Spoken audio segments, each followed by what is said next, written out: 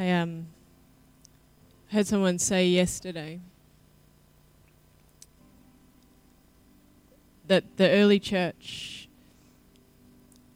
construction methods, not the early church biblical, but like as in early traditional church construction plans, made it so that you would have to go through a near maze to get into the sanctuary part of the church, as a deliberate effort to get people to slow down by the time they reached the place where they would, come together as the church. I think it's probably more true of us now that we need that to actually make space. So I spent some time yesterday at a conference called Surrender Conference, which is largely led by Indigenous leaders. So we spent some time and sitting both inside. We had time of songs, and I'm always struck whenever I'm with anything that's led by a church that has Aboriginal leaders, or when it when the musicians or are Aboriginal people. You find that there's so much space and quiet in the services, and it's quite like, for the first time, I think I went to a prayer vigil a couple of years back, and for me, coming from my kind of big church background, and even when we do small church, we try to do it like big church, and so it was almost jarring to me to sit in silence. And I'm very also aware of the irony of having music playing in the background while I'm saying this. But it's great. But it's something that I really have learnt to find the space to appreciate. You go a few times, and when you don't have a lot of time and space in life, thank you. Yeah, I will. I have been officially told. Something that I think when the question is raised, what does church have to offer? When you can download sermons online, can read the Bible and study the Bible even for ourselves outside. We can even gather and have community and all of those sort of things. What does this space have to offer? And I think something that we need to revisit is making space in our services, and learning to appreciate and sit in that space, even in the busyness, especially in the busyness of life. So that's something that we will do intentionally. Thanks, guys. We also appreciate your time and space that you help to make room for us to. So, in this gathering, we spent a bit of time inside, but we also spent a lot of time outside. Down by the lake, out on the lawn and in the garden area that they have at the church there, and you're able to appreciate that even sometimes our best efforts of recreating, a nice environment, God has kind of gone, one step better. But, it's like whatever we can do, it's only a portion or a shadow, or it's a representation of what God has already done for us. And when you sit out in spaces under a tree and with light filtering and reflections from water, and there's something that, the big buildings with all of their impressive, structures and the stained glass windows and all of that does its best to capture that grandeur, but still, it's not like we can't find those things elsewhere. It makes space for those things in our life outside of this space, but there's something about the discipline of coming in on a weekly basis, whether you feel like it or you're not feeling like it, especially when you're not feeling like it. If we, make a habit of going and sitting in one of those spaces that we find, refreshing and enjoyable, where we can connect with God, we'll usually do those things, when we feel like it or when we feel like we need it. But there's something about the practice of doing that weekly at a time that means when God decides you need it, you're there. Like, it's like when you've decided you don't need to, you're still there. So I would encourage anyone, if you have the opportunity to sit and learn from people who are different to you, who've had a different experience of life, and I think particularly First Nations Australians, we should take those opportunities to learn. I wouldn't even be able to sum up some of the things, that were the things I heard that were profound, just in conversation. I'm going to get straight into the word this morning.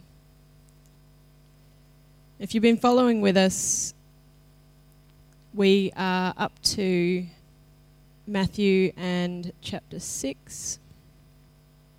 We'll be starting from verse 25.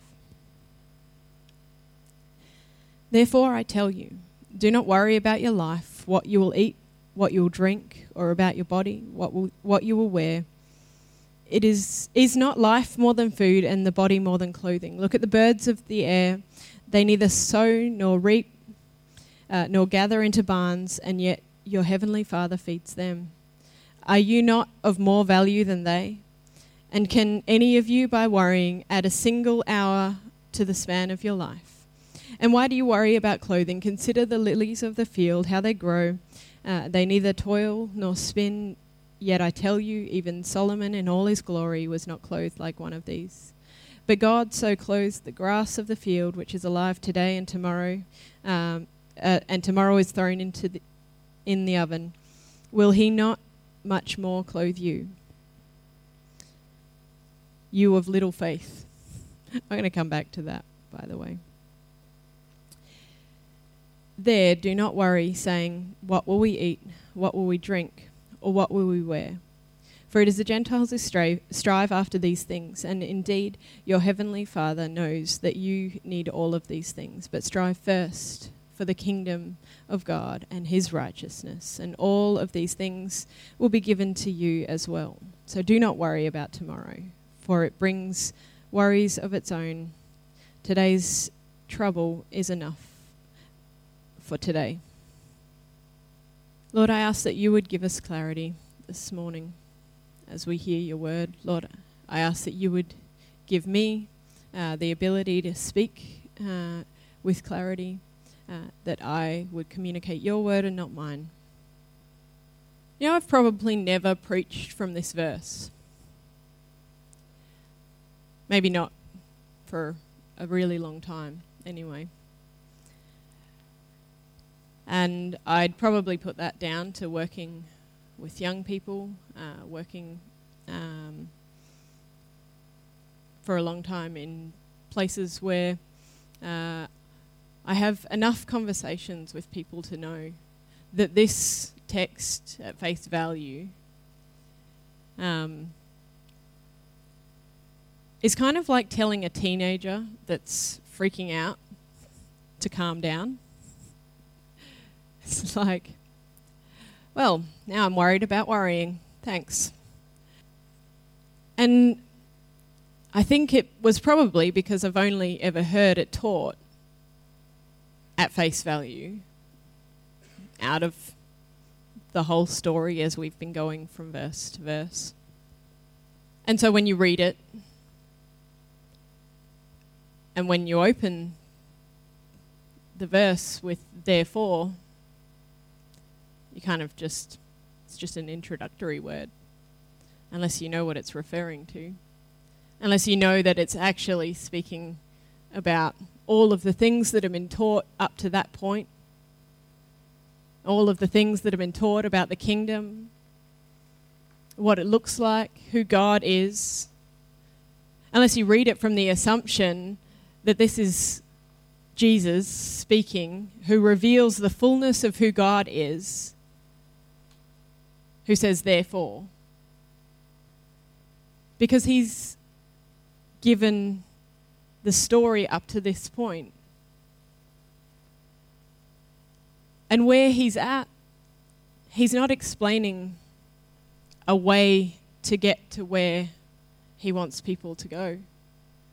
He's actually talking here about what it should look like if we realize that what he's teaching is true. So it's not a condemnation of anyone who is worried about having enough to eat. I think that's what troubled me the most about this verse. Until you realize that he's speaking to people who need to hear that God doesn't want people to have to worry about having enough to eat. That he is the God. He is saying, this is who I am. I am the God who desires that you be like the lilies in the field, clothed in their...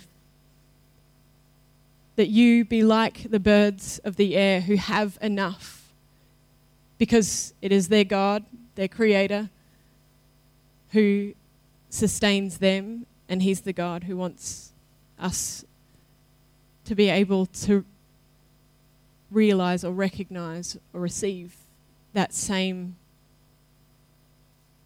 provision, that same awareness of who God is, that same experience of having enough.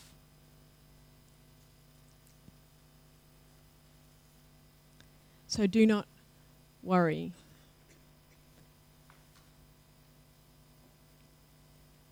I was interested to have a look at some of the words that are used here, because sometimes I think the way we read is through the kind of lens of what these words mean to us now, or maybe it's because of the way that these verses have been shared with us before, and so they carry all of these things with it when we read it. I had a look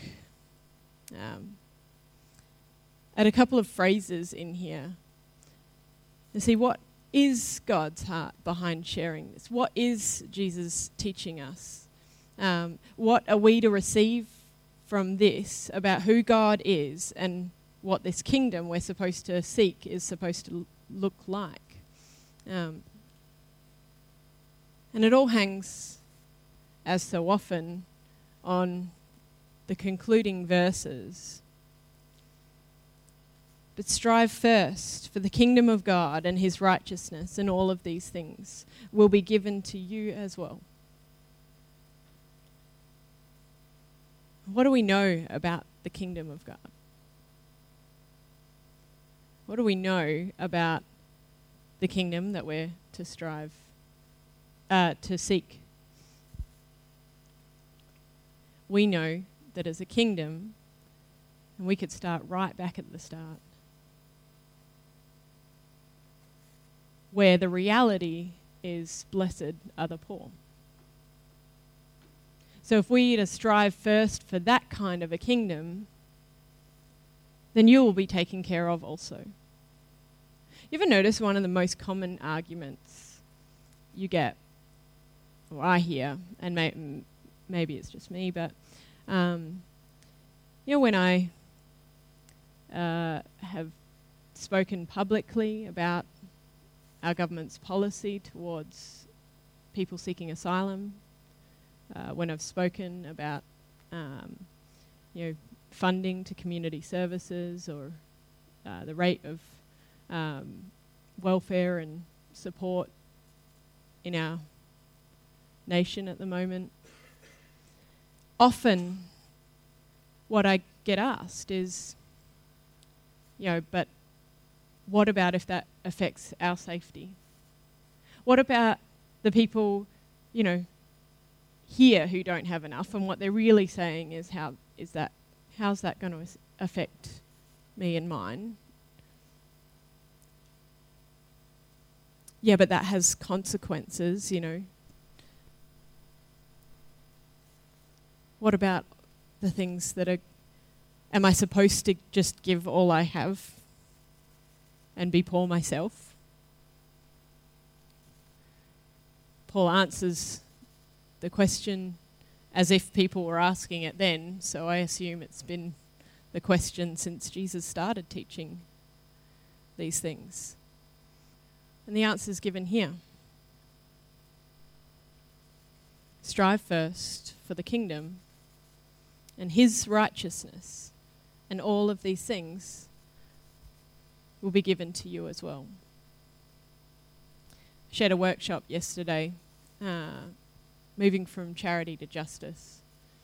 And in that workshop I explained the difference between charity and justice, and from the understanding, or from what the words mean originally, not how we understand them now, because both have kind of warped connotations, which is why we use a term like social justice to describe what is actually just justice, and why we imagine justice to be something quite punitive, and why we imagine charity to be either something that is, like philanthropy and maybe a somewhat positive thing, or why we imagine charity to be something shameful and carrying some kind of, negative association with receiving charity. But when you look at the biblical definitions of these words, when you look at the Hebrew words that are used, that are translated charity and generosity, when you look at the Hebrew and the Greek words that are translated justice and righteousness, as this one, seek first God and his righteousness, they have very different meanings to some of the things that have come to define them now. We started with charity, and I explained how charity comes from, our English word charity comes from a Latin word, charistas, which is the same word, if you're familiar with medical terms, that a lot of the medical terms for heart. Cart is it's the same root word. And that Latin translation, like the Hebrew word that is translated charity, means not something that you give out of a feeling, because the heart wasn't necessarily just that. The heart was actually representative of everything, your mind, will and emotion. It actually is kind of understood to be what the brain, we now know, is more likely everything is tied up in. And so to give, or an act of charity, was something that came out of a place of great value or at great cost to someone. And so it's necessary to note that if you, like I would imagine, I guess if I was to describe a lot of the stuff that I would do, like that is technically giving to charity, if you were to tick the form, do you give any funds to charity? Is this a charitable organisation, or those sort of things? It comes from a place of a relative privilege, relative wealth. We give of what we can give. We give generally of what we're able. I mean, sometimes there's that line of sacrificial giving and all of that sort of thing, but generally we give out of what we have, and that's not actually charity, especially when it comes from a place of abundance. If we give out of having more than enough, that's not charity, that's justice. Because there's a proverb that says, the wealth of the wicked is stored up for the righteous. But what that actually, the word for is like to, when you address a letter to or a parcel to something because it's theirs now, you've sent it to them, they own it. Once they receive it, it's what that verse is saying is the wealth of the wicked is stored up, but it belongs to the righteous.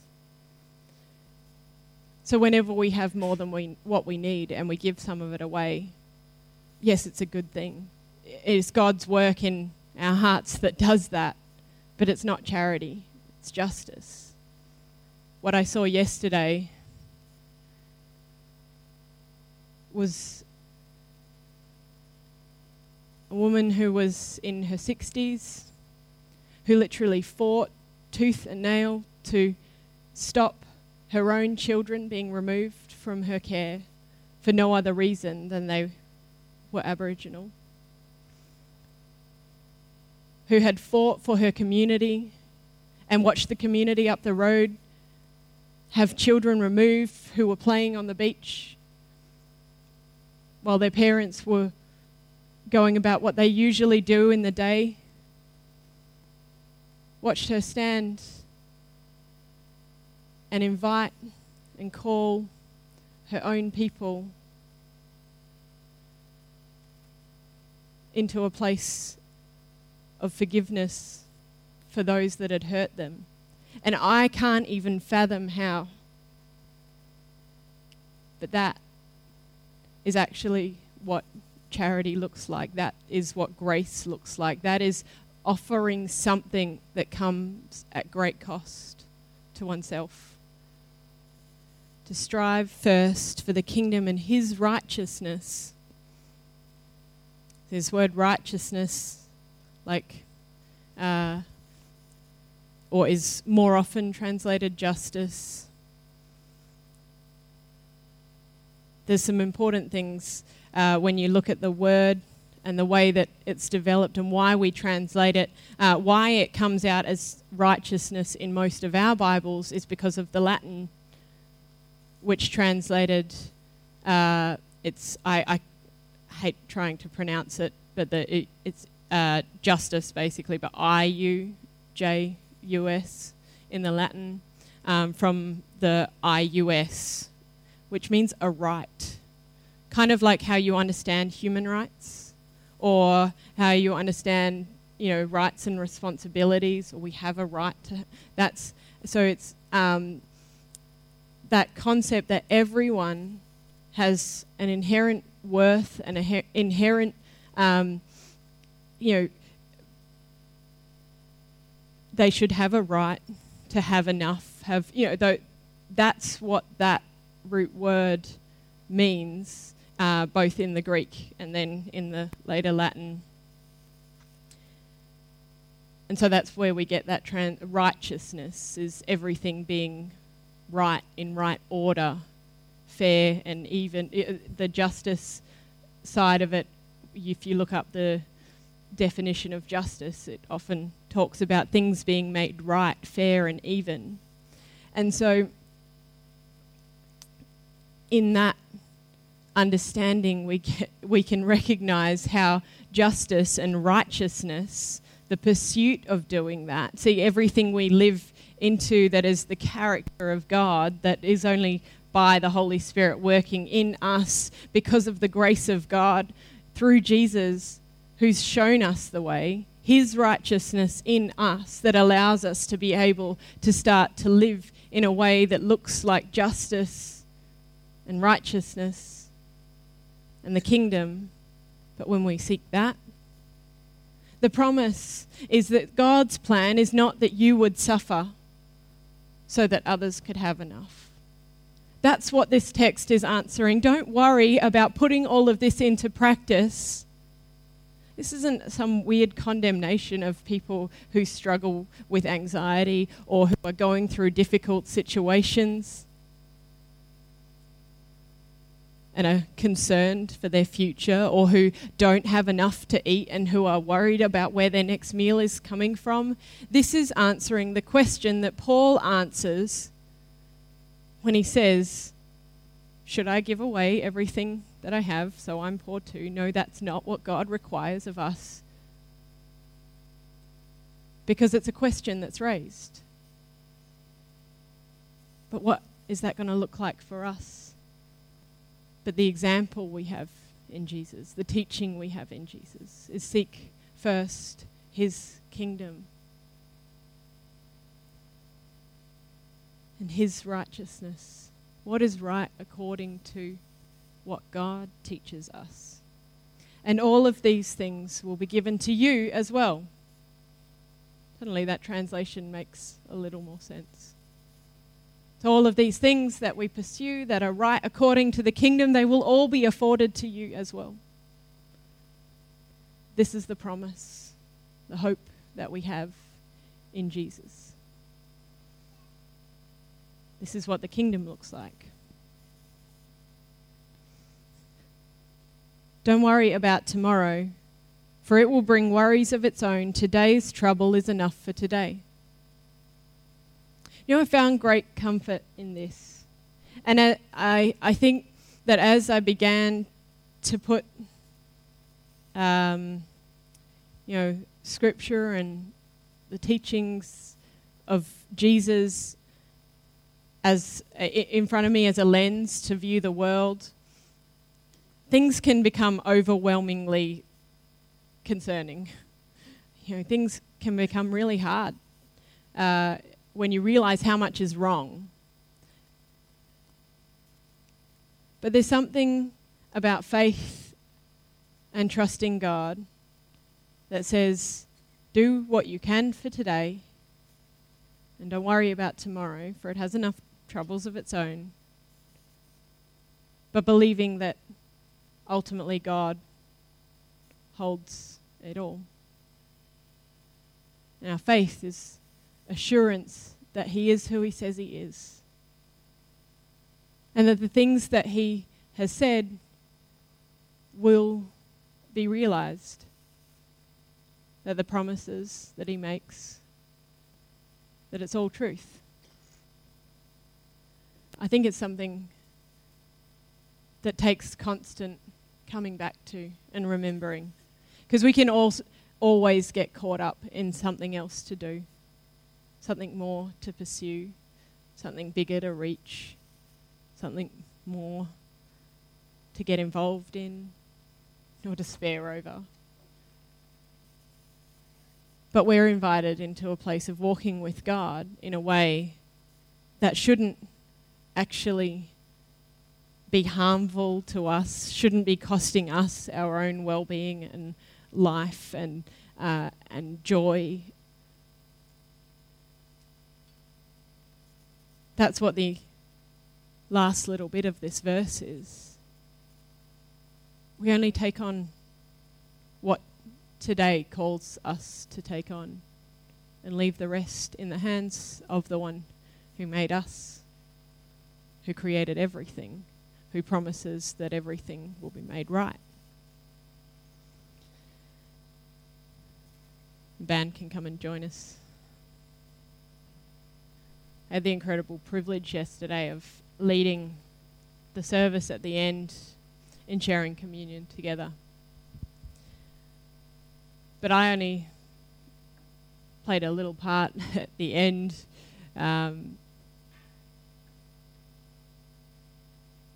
What I got to witness before that, at the request of the lady I mentioned before, she asked that some of the elders could respond publicly to some of the things that had been shared throughout the day that were really lament, recognition, and repentance by church leaders and other people who were involved in leading the conference. They'd been talking privately over lunch and in the breaks. And she asked if they would share those things that they were sharing publicly, so that particularly the young people, the younger generations that have certainly encountered the effects of what they've had to go through, and at her description are still carrying a lot of that. She asked that 4 of the people they'd been talking with would share some of those things, and that some of their elders and one of their young people could respond. And so they did that. And I don't even know if it wasn't intended, and I hadn't had much of a chance to explain how we do communion, and most of them are from fairly evangelical missions kind of backgrounds and things, as in the Christian missions that a lot of them grew up in. And so communion, as we share it here, is quite unfamiliar to most of the people I was talking with, and so they're unfamiliar with having a table present in what they're talking about at all. And so, but we'd set up a table at the front, and the elders stood one side around, and those that were asked to share what they'd shared gathered around the other side. And they took turns speaking and responding. An act of repentance by those who felt like their traditions, sometimes their own heritage, their own background, or where they were from, their own personal actions, and they were able to offer an apology there. And those that participated, asked God for forgiveness, repented. But those who represented the elders were offered the opportunity to respond if they wanted, and many of them did, with words of forgiveness because they'd wanted to. And it was in that, just after that, that I'd been asked to then invite the rest of the congregation to come and receive. So we prayed a prayer of confession and invited everyone forward to come and receive. And I don't know if I'll ever see a better picture of how this is supposed to play out.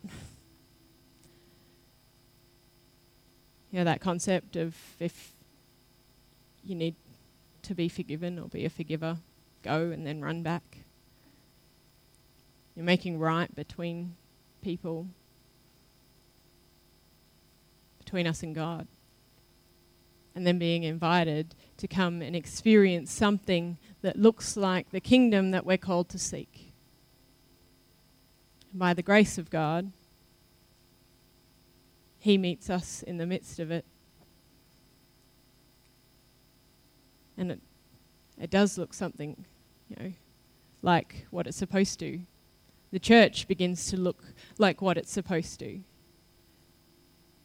Because after that, they shared, the 8 people either side shared communion with one another, and then stood in a line, and without it even being intended, they gathered in pairs. I guess the ones who had shared a word and then response came and shared. And I shared a different call to the table, which, mostly the same, but just some words different that were appropriate to respond to the situation. And I'd like to use that one this morning.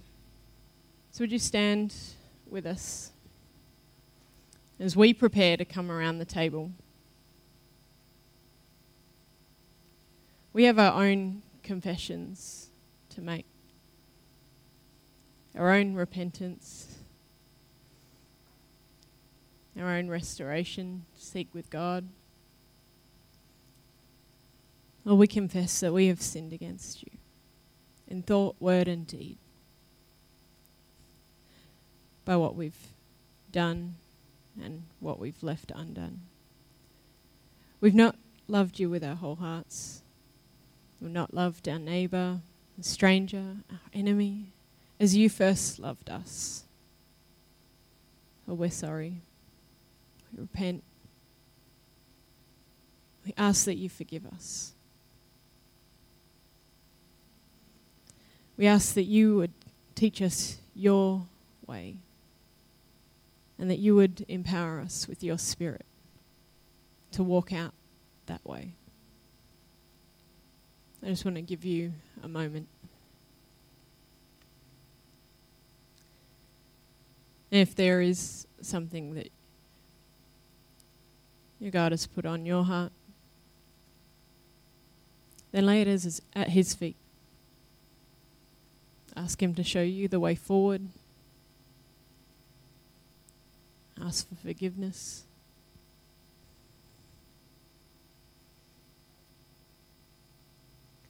So this is the table, not of the church, but of the Lord. It's made ready for those who love God and those who want to love God more. So come. You who have much faith and you who have a little. You who have tried to follow Jesus. You who feel you've failed in following Jesus. And you who have just decided to follow Jesus today. Come. Let nothing keep you from love's feast. Let nothing say that love cannot overcome. Here we are all invited to leave judgment behind and receive mercy.